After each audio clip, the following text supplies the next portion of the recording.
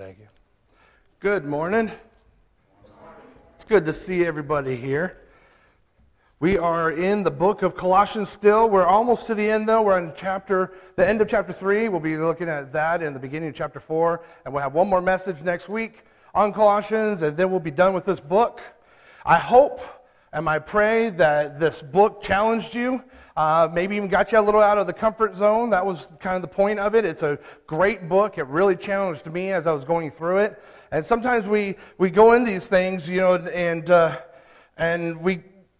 it makes us feel very uncomfortable when we deal with real doctrine and real truth in the Scripture. Somebody says, preaching shouldn't be offensive and stuff like that, and some preachers try to really balance that. And what I find is that the gospel is offensive. Scripture says the gospel is offensive for those who are perishing, and hopefully this book has challenged you to really dig deeper into the Word of God. So we're going in. That's why we called it Rooted Deep, Growing Tall. Hopefully that worked for you. We're going to go into Easter. We're going to do Palm Sunday. And then I'm going to do another revival message, and then we're going to get into the book of Philippians after that. And we're going to go about 11 weeks into Philippians. The message or the series in Philippians is going to be high definition living, and it's going to help you take what you learned about Christ and the sufficiency of Christ in this series and put it into practical application in the next letter of Paul. And this goes along with what one of Paul's prison letters that he wrote. So this week, we're going to talk about relationships. We're going to talk about making relationships work. And we're all in, as human beings, we're all in relationships, different kinds of relationships. We have work relationships, home relationships. We have relationships everywhere. Nobody is sitting there as a hermit in a cave somewhere. We're all relating to other people. So this message, we're going to talk about that. We're going to talk about what Scripture says in this book in verse 18, or chapter 3, verse 18 through chapter 4, talks about this relationship area. And we're going to get real practical today. And we're going to talk about how relationships should work in our Christian life. But before we get into the text, there's a few things about relationships we need to discuss. We need to talk about this a little bit so when we get into the verses, we'll understand a little bit greater, and they'll have a little bit more meaning to us. And one of them is that our faith must come home with us and to work with us. We don't just have faith on Sunday mornings. We don't just have faith in our Christian walk on Sunday and check it off and then go on Monday, we're no different. Our faith and our relationship with Christ is something that comes in all relationships, and it infects all of us in all aspects of our lives. So it must come home and work for us. This is talking about our home life and our work life. Our faith must work in our everyday affairs of living. And there's nothing more routine in our lives than faith or work and family. I mean, most of our time is dedicated to work and family, right? How many hours do we put in at work? If we're working, we're putting 40, 50, 60 hours of work. When we're at home, we're spending time with our families. We're spending time with our grandkids or our kids. I mean, those are the two major things in our lives that impact us the most. So the true test of a relationship with Christ would be how to look at this relationship with our friends and family, or our family and work.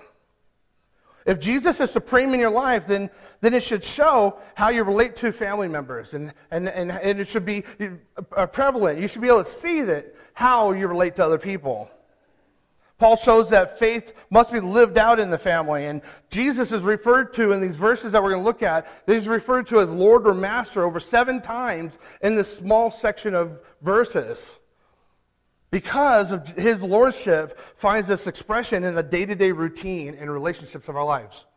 The second thing is that relationships have different roles, and it's an issue of function, not inferiority. See, we all have different roles. I have kids, and they have a different role than I have. I have a different role here at church than maybe somebody you guys have. It's not about superiority or inferiority. It's about just different roles that we all take. And it's important to understand that as we go into these verses, it's not talking about roles, or it's talking about roles, not rulers. Husbands and wives, parents and children, employers and employees, all are equal in rank, but we all have different roles to play. Looking back at Colossians chapter 3, verse 11, and adding to Paul's list from Galatians 3:28, Paul equates male and female as equal. So we know this as we go into talking about these relationships and husband and wives, that you have to understand that we're talking about husband and wives being equal. Having said that, individuals have a role to play in the family, and we're all disciples of Christ, but we have different responsibilities. For instance, the husband and wife are personal equals before God, but they have different roles and functionality in the relationship with God, in the relationship with each other. We also have to understand that relationships are give and take. It's not just one way is the right way, or this is how it has to be. It's a give and take. Anybody that's been married any amount of time understands that us men, we don't get it our way all the time. And the same thing with the women. The women don't always get it their way. It's a give and take in a healthy relationship. So we have to understand that as we go into this verses. Children and parents, employers and employees, also give and take. When we're an employee, we give our time in exchange for money. We give our time and expertise in exchange for a paycheck. Employers are to give their time and opportunities to provide you with a job. And so it's a give and take. It's a equal thing. Wives, children, slaves, and slaves, for the discussion of this, is we're going to consider that employees, are looked down upon in society during this time. But see, Christianity elevated women, which is kind of interesting. As we dig into these verses, you'll find this, is that Christianity actually elevated the status of women and children during that time. During that time, women and children, slaves, were considered superior or inferior. But Paul, in his writings, lifts them up. So it's kind of ironic that you watch TV now, or watch the news, or watch some of these people say, look, Christianity just oppresses women. No, actually, it's the opposite. We actually are, the Christians elevate the status of women. It's also interesting to know that Paul admonishes those in authority as he tells husbands, fathers, and masters to be loving and kind and fair. See, during that time, they were very harsh. They were harsh for those people, and the men were the dominant rulers.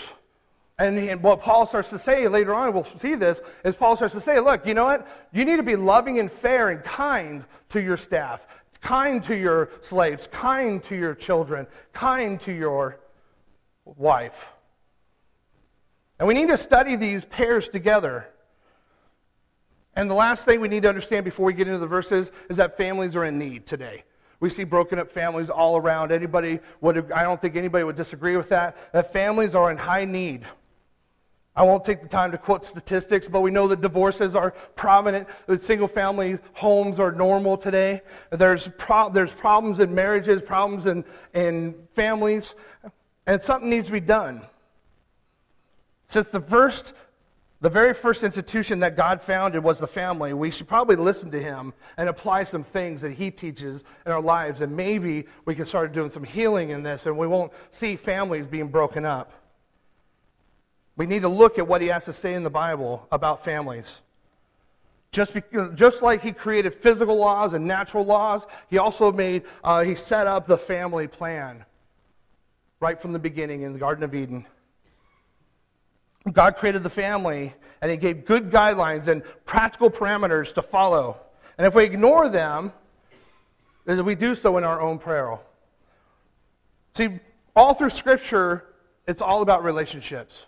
See, a lot of people at the Old Testament got hung up on the Jewish rules, the Jewish laws, the rabbinical writings. And they would think, okay, if I do these things, I get to go to heaven. That's what Paul talks about a couple chapters before that. But then when you look at the family, when you look through other parts of Scripture, you'll find that it's all about relationships. What they wanted was a relationship with God. What God wanted is a relationship with his people. And he kept doing that over and over and over again, all through Scripture. And just one Scripture, for example, is in Matthew 5. It says, so if you have an offering, if you are offering your gift at the altar, and there you remember your brother has something against you, leave your gift there in front of the altar. First go and reconcile with your brother, and then come and offer your gift. See, relationships are important. Even before you give an offering, God tells you to go reconcile with relationships. That's how important relationships are all through Scripture. God says in Ephesians 4, do not grieve the Holy Spirit, for you were sealed for the day of redemption. And so he says, don't grieve the Holy, don't sadden the Holy Spirit by your behavior. And he goes on and lists a whole bunch of behaviors in there. In Ephesians chapter 4, verse 30, it says, all bitterness, anger, wrath, shouting, slander must be removed, and all malice. So it talks about relationships. That's, again, a relationship. That's all about how we interact with each other. Peter writes in chapter 3, verse 7, says, in the same way, you husbands, honor your wives. Treat your wife with understanding as you live together. She may be weaker than you, but she is your equal partner in God's gift of new life. Treat her as you should, so your prayers will not be hindered. See, again, the marital relationship talks about relationships. All through Scripture talks about relationships. So that's why this message is about relationships at work. And this next chapter, and this next part, we're going to move it on through the Colossians. And this next part, Paul gives into some practical application on the three major sections of relationships in your life. But before we get into that, you need to look at verse 17, because this is the pivotal point. He says, whatever you do in word and deed, do it all in the name of Jesus Christ. So in everything we do, we should do in the name of Jesus Christ. And then he moves on to verse 18, and he starts talking about husbands and wives. And he starts talking about this relationships. And he talks about three specific relationships, which we'll get into. So hopefully you keep an open mind on this. I hope you open up your mind to what Paul is talking about here in these relationships. And hopefully we can apply that in our lives. If you open your Bibles to Colossians chapter 3, verses 18, we'll be reading through until chapter 4, verse 1. And it'll be up on your screen, so feel free to follow along. In verse 18, wives, submit to your husband as is fitting for those who belong to the Lord. Husbands, love your wives and never treat them harshly. Children, always obey your children or your parents, for this pleases the Lord. Fathers, do not aggravate your children, or they will become discouraged. Slaves, obey your earthly masters in everything you do. Try to please them all the time, not just when they are watching you. Serve them sincerely because of your reverent fear of the Lord. Working willingly at whatever you do, as though you were working for the Lord rather than for people. Remember that the Lord will give you an inheritance as your reward, and that the master you are serving is Christ. But if you do what is wrong, you will be paid back for the wrong you have done, for God has no favorites. Masters, be just and fair for your slaves. Remember that you also have a master in heaven. Before we dig into this, let's pray. Father God, as we open up your word and we open up these verses in Colossians, open our hearts and our mind to you and help us learn. We ask the Holy Spirit to be here today and guide us and mold us, and whatever it is that we need to learn today, Lord, we just ask you to teach it to us. These are your words, Lord. So we ask you to guide us so we can become holy followers of you. In Jesus' name, amen. Now this passage is, one thing we'll see in this passage is things called a household order. And a household order is something that has been around for a long time. It was around in the Hellenistic age, which was around the time that Jesus walked. Or during that time, that was the Greek philosophies and the Greek religion during that time. And they can be found, this household order can be found all the way back to even Plato. It was a very common thing to look at and a common thing to talk about. And the Stoics found it particularly useful because they saw the household as a basis for the overall social order. So if you have the household right, they use that as kind of here's the household, this is the way it should be, but also they applied it in society. And so it's very important that Paul addresses this because he knows that's who he's talking to. He knows that he's talking about these heretics that are trying to come in and say you got to do these extra things to earn your salvation. So he's dealing with these directly. So he goes into this household order to explain the way the church, the family of Christ should be.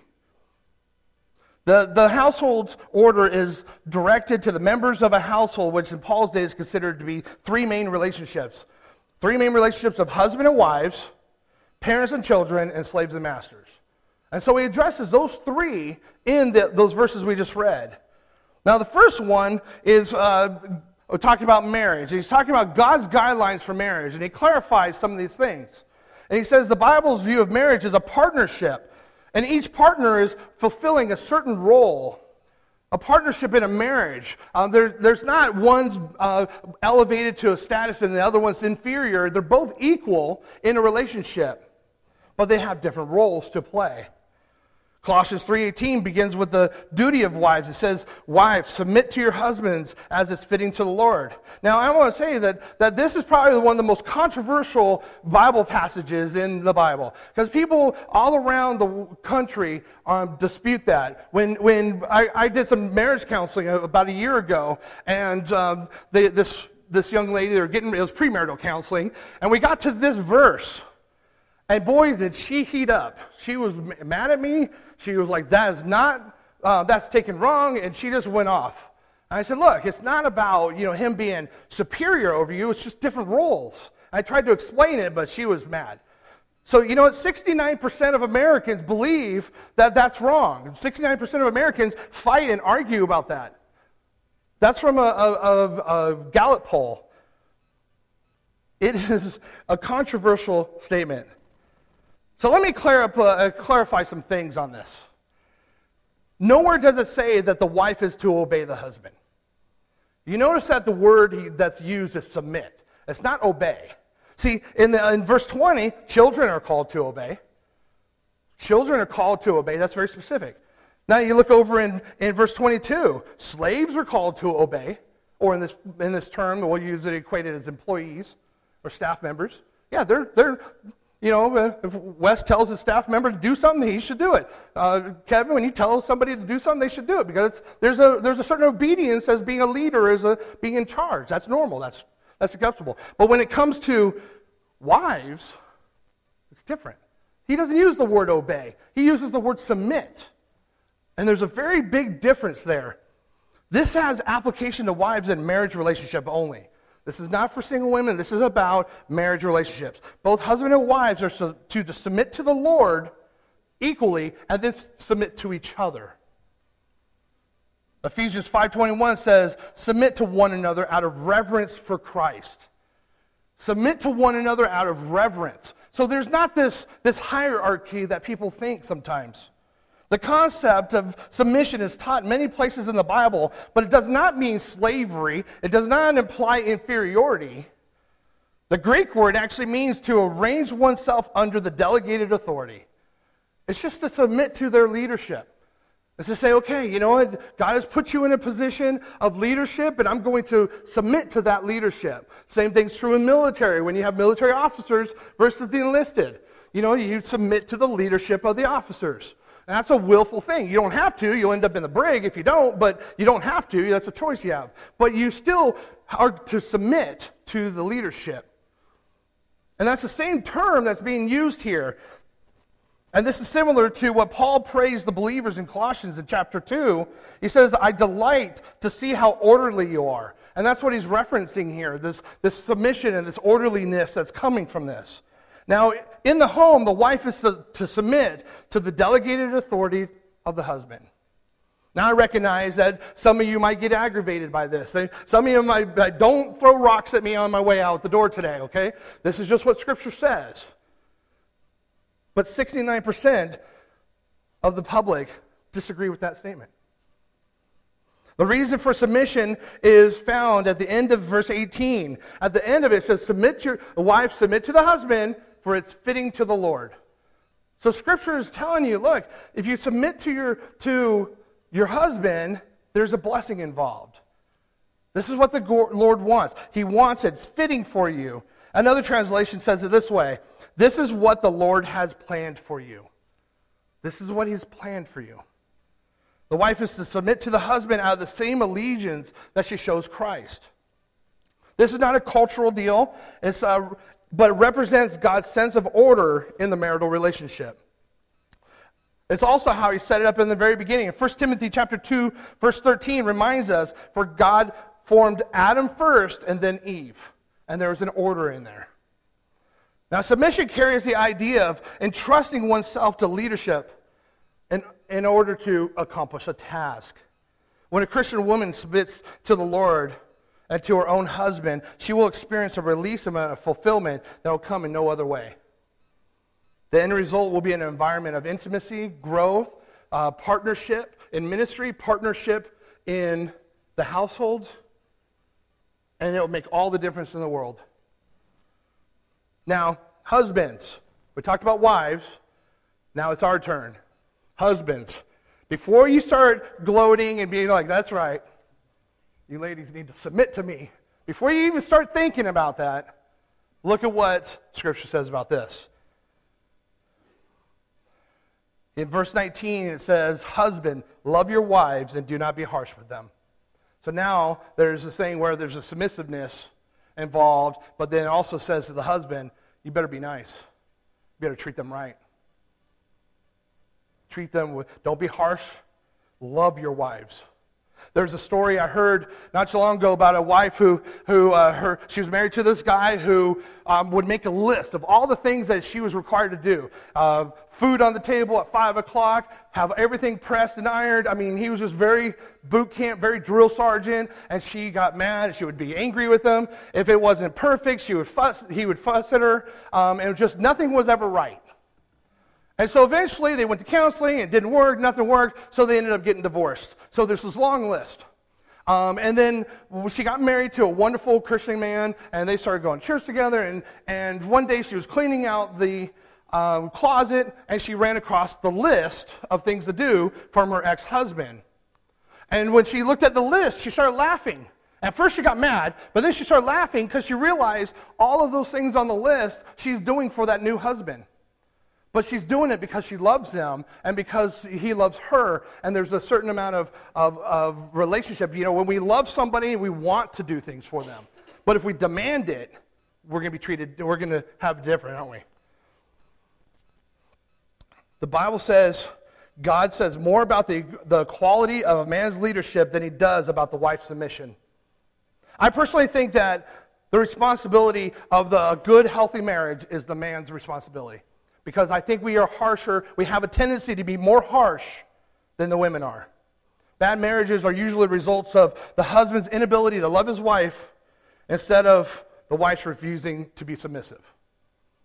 That's just in my experience in counseling. It's usually the guy. Usually in my counseling experience, it's usually the wife that's like, look, I will do whatever it takes to heal this marriage. And the husband is usually the one that's being stubborn and bullheaded about it.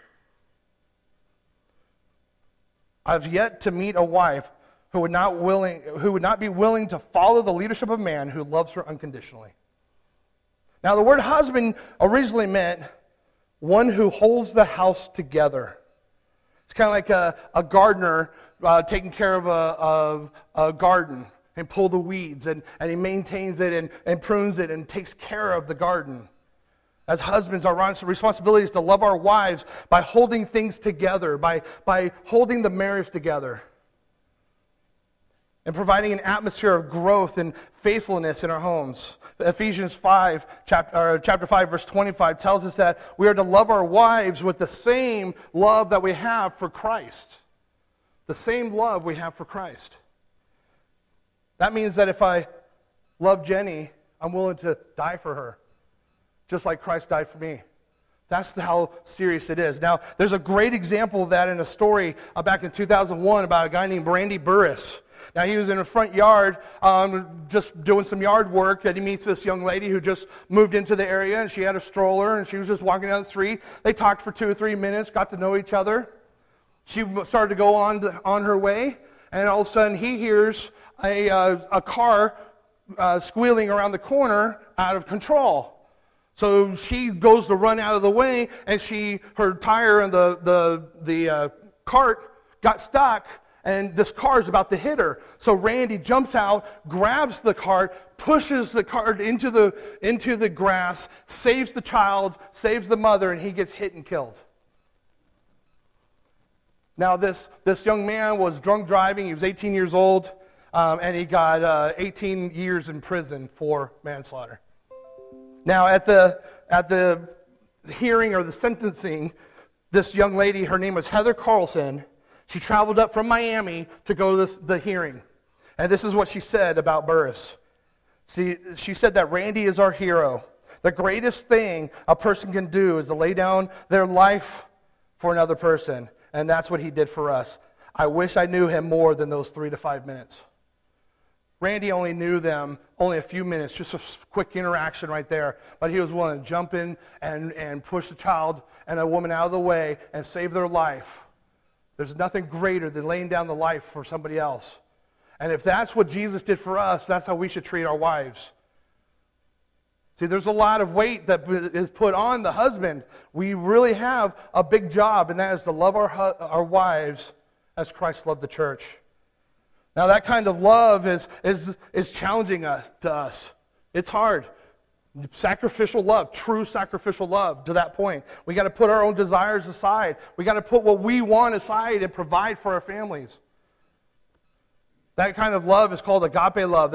In Greek, there's 4 different types of love, and this particular one is called agape love. And it's the kind of love that's based on commitment, not emotions or romance. It's a commitment. It's a verb. It's an action. It's something that we actually do. If you're here this morning and you no longer feel in love with your wife, I'm going to shoot straight with you. It doesn't matter what you feel. Biblical love is a verb and a command. You do it. You do it. You act it. You take her out on a date. You act in love. We're going to watch a quick video, about a 3-minute video, and there's going to be, on this video, there's going to be 6 different steps or things that'll help a marriage. Take a look at this. Hi, I'm Dr. Gary Smalley, and I've been helping marriages for years improve, and I've got a couple of friends who have some very unique insights into marriage, and I want you to meet them. Hey, thank you, Gary. My name is Johnny. And I'm Chachi. And you know, marriages is something I think we're all excited about and something that we think we can bring a lot of wisdom to. Isn't that right, Dr. Dobson? Smalley? That's our faux pas. We got some killer marriage tips we think are really going to knock your socks off. Yeah. So let's do some dancing, get this party started, and help marriages out all over the country. Let's do it. No, let's go ahead and just roll with the tips. No dancing.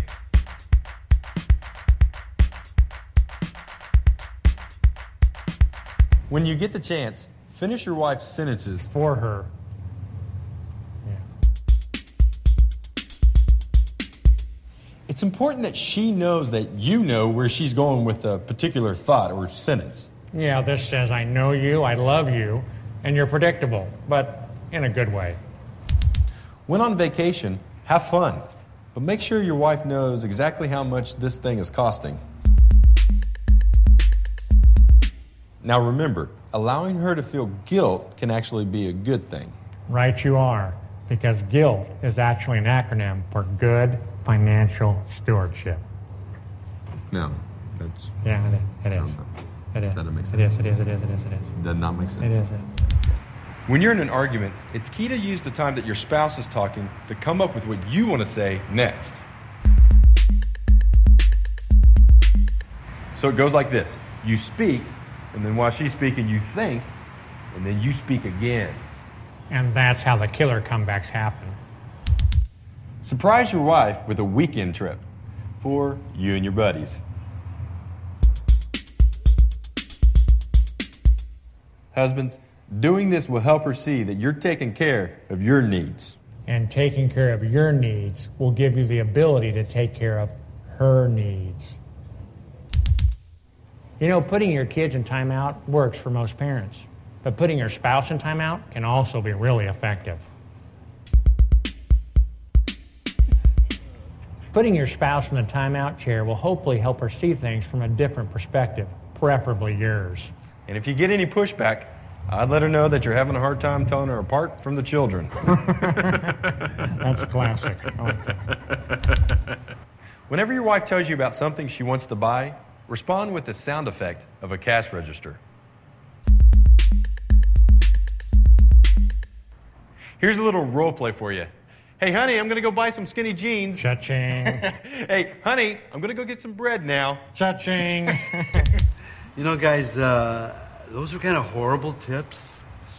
Okay. I guess she didn't like them that much. I mean, when you think about it, those were killer tips, and I think they'd, kill most marriages. Well, I guess we're at an impasse then. Awkward. Hey, Gary, here's an idea, though. To keep the video rolling, let's just do the robot at the end and send this thing off with some fun, if you know what I'm saying. You want to do that with us? I tell you what, I was, a little bit uncomfortable by this, and it's kind of like weird.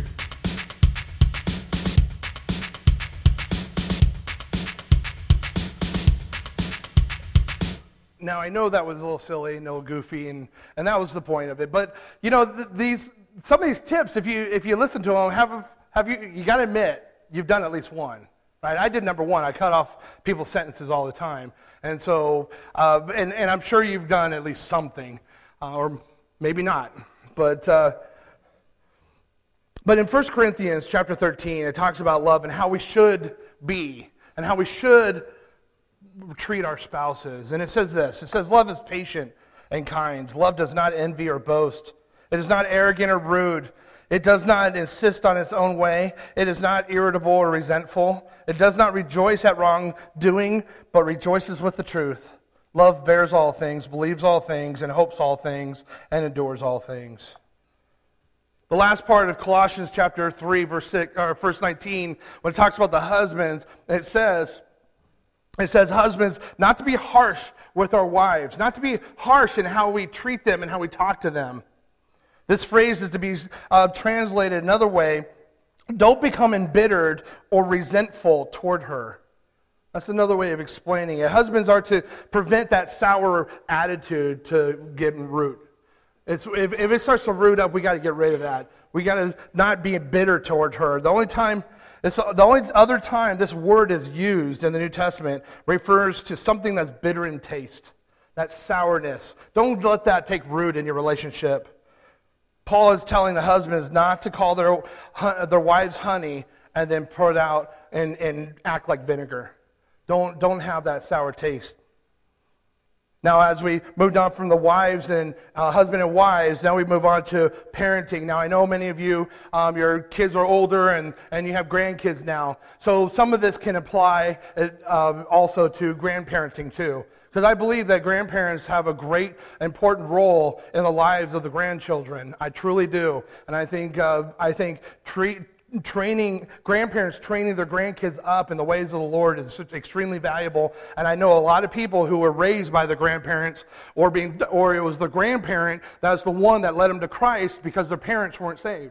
So there's grandparents. You grandparents have a lot to do with this. So as we read this, if you're a grandparent, think about some of these things and how it might be able to apply in your relationship with your grandkids. But Paul addresses this relationship between children and parents in verse 20 and 21. It says, children, obey your parents in everything, for this pleases the Lord. See, kids have a duty to listen to their parents and carry out the instructions of their parents.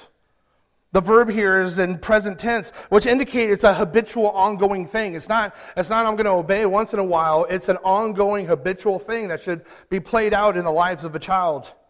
When a child obeys his parents or her parents in everything, the Lord is pleased. And it's the only commandment with a promise. And this promise is that if a child obeys their parents, they will enjoy a long life on earth.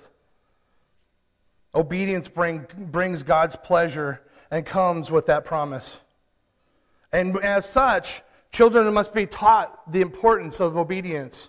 In 1 Samuel 15, God puts rebellion on par with witchcraft and idolatry. That's how serious he talks about when kids do not obey their parents. Because of ramifications of disobedience and the blessings of obedience, parents must take it serious in how we raise our children. And take it serious, that task of child rearing. We need to be engaging and encouraging, and we must also expect obedience from our children. That's why Colossians 3:21 gives fathers an awesome responsibility. It says, fathers, do not embitter your children, or they will become discouraged. All through the Old Testament, there's relationships with fathers and sons, and you can see the different ways they are. And for example, Joshua was strong in his determination for his family to serve the Lord in Joshua 24. Eli, on the other hand, was condemned because of his failure to restrain his sons. While Paul used the word father to show here the strategic role dads play, in the Greek it certainly also includes mothers. In Paul's day, a father was more like a dictator than anything else. So when Paul's talking about this, there's a relationship between husband and wives and father and child, he's really challenging the status or the way the culture was during that time. And another reason why he brings it up, I believe, is the importance of fathers in the relationship with kids. See, I think fathers have a tendency to be bitter with their kids, and that's another reason why he's dealing with this issue directly. There are many fathers out there that can lead a child to discouragement by the things that they do. They can lead them to discouragement by ignoring them. Oh, I'm too busy to take you out. I'm too busy to take you to the movies. I'm too busy to spend time with you. I'm too busy to go fishing with you. I'm too busy. Busy. And we don't spend time with our kids, and we ignore them. And then over time, these kids become, it creates this deep-seated resentment with their parents. Children in these homes grow up to feeling unloved and unaccepted. And many end up looking elsewhere to fulfill those needs. Some parents indulge their children, and these types of fathers give their children everything they want. And then they become spoiled. And they don't have obedience, and they whine and complain when they don't get what they want. And then as they grow up, they become dissatisfied with things. Some parents or some fathers insult their kids. Some dads like to criticize their kids and even call them names and rude and ridicule them and sarcasm and just put them down. Some parents intimidate them and do threats and unfair expectations. See, we can discourage kids so fast. I was talking with somebody not too long ago about how the importance about kids and teens, especially how they're so fragile, and we think that kids don't break, but they do. So there's an old saying that kids bounce, they don't break, but that's not true. They break, and they're fragile. And if we're not taking care of the way we talk to people, it will affect how we raise these kids. Fellow fathers, we must make it as easy as possible for our kids to obey. The way we treat them has a lot to do with their ability and willingness to fulfill their responsibilities at home. Ephesians 4, chapter 6, verse 4 puts it this way: Fathers, do not exasperate your children. Instead, bring them up in the training and instruction of the Lord. See, in our household, one of the things I tell the boys is, I'm not training you to be boys. I'm not training you to be kids. I'm training you to be godly men. And I tell them that over and over and over and over again, because I want them to know that it's not about what you get or how much stuff you have. It's about what kind of man you are. And when you do that, you're training these kids to be up in the ways of the Lord. So as we talk about the husband and wife, we talk about this relationship, the parent relationship, Paul goes right into this workplace, the third relationship that we have, and that is in the workplace. And beginning in verse 22, we come to some teaching about slaves and their masters. Most homes had slaves in them, and this fits the general, the common group of that time.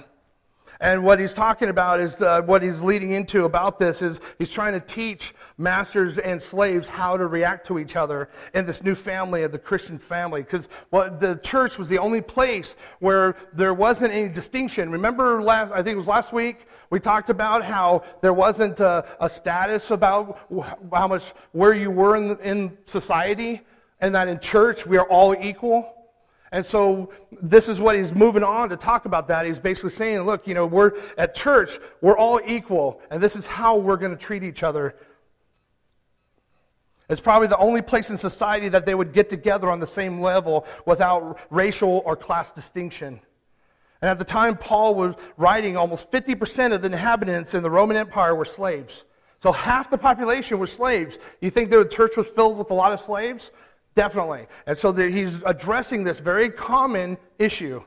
And it's important to know that slavery was not a racial issue in the Roman world. A lot of it was financial, or it was military defeat. They came from another country, the Roman Empire conquered it, and Romans were smart. They would take a bunch of the people from that home country and separate them, especially the men, and pull them out to a different area, and then we would fill it up with Romans. And that's how they kept that country under guard.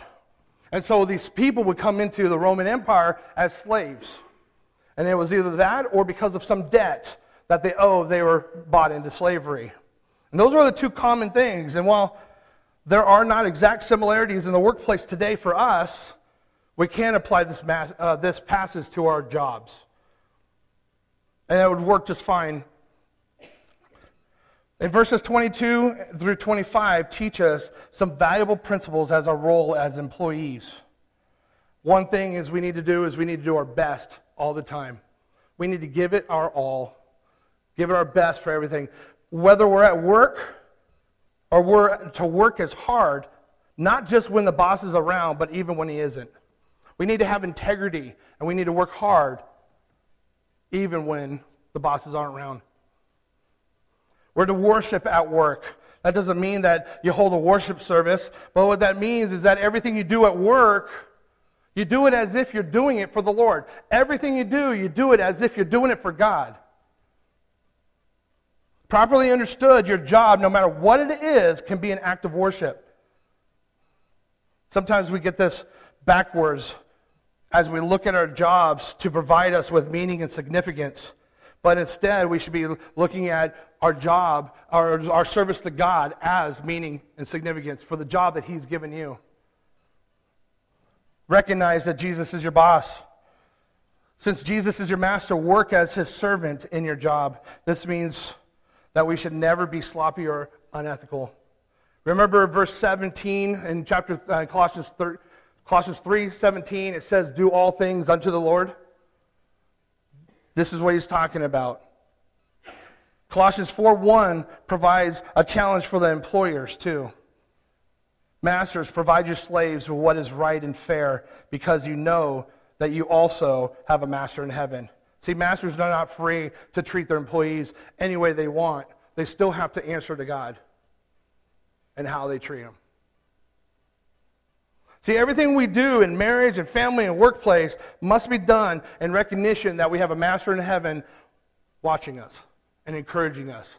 And if we love Jesus and we have this relationship with Him, it should overflow into these relationships. Such as our attitude should always be to please Him in everything we do. And I know we're going to have moments where we're not going to honor God. But the point is recognize those moments and say, I'm sorry, God, I should have a better attitude in this.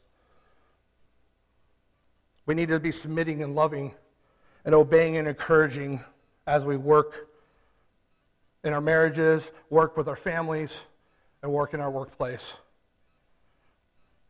So we'll come back to the original question that the Colossians asked. Is Jesus supreme in your life? If so, submit to Him in all these relationships. Let's pray.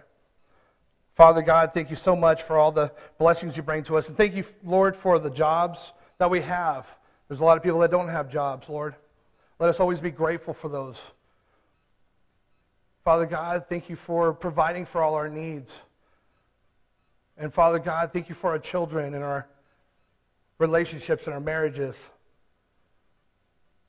Father God, they're all a blessing to us. And Father God, we just want to honor you in those three relationships. And Father God, we ask you to continue to work in our lives and teach us how to have healthy, godly relationships with those around us.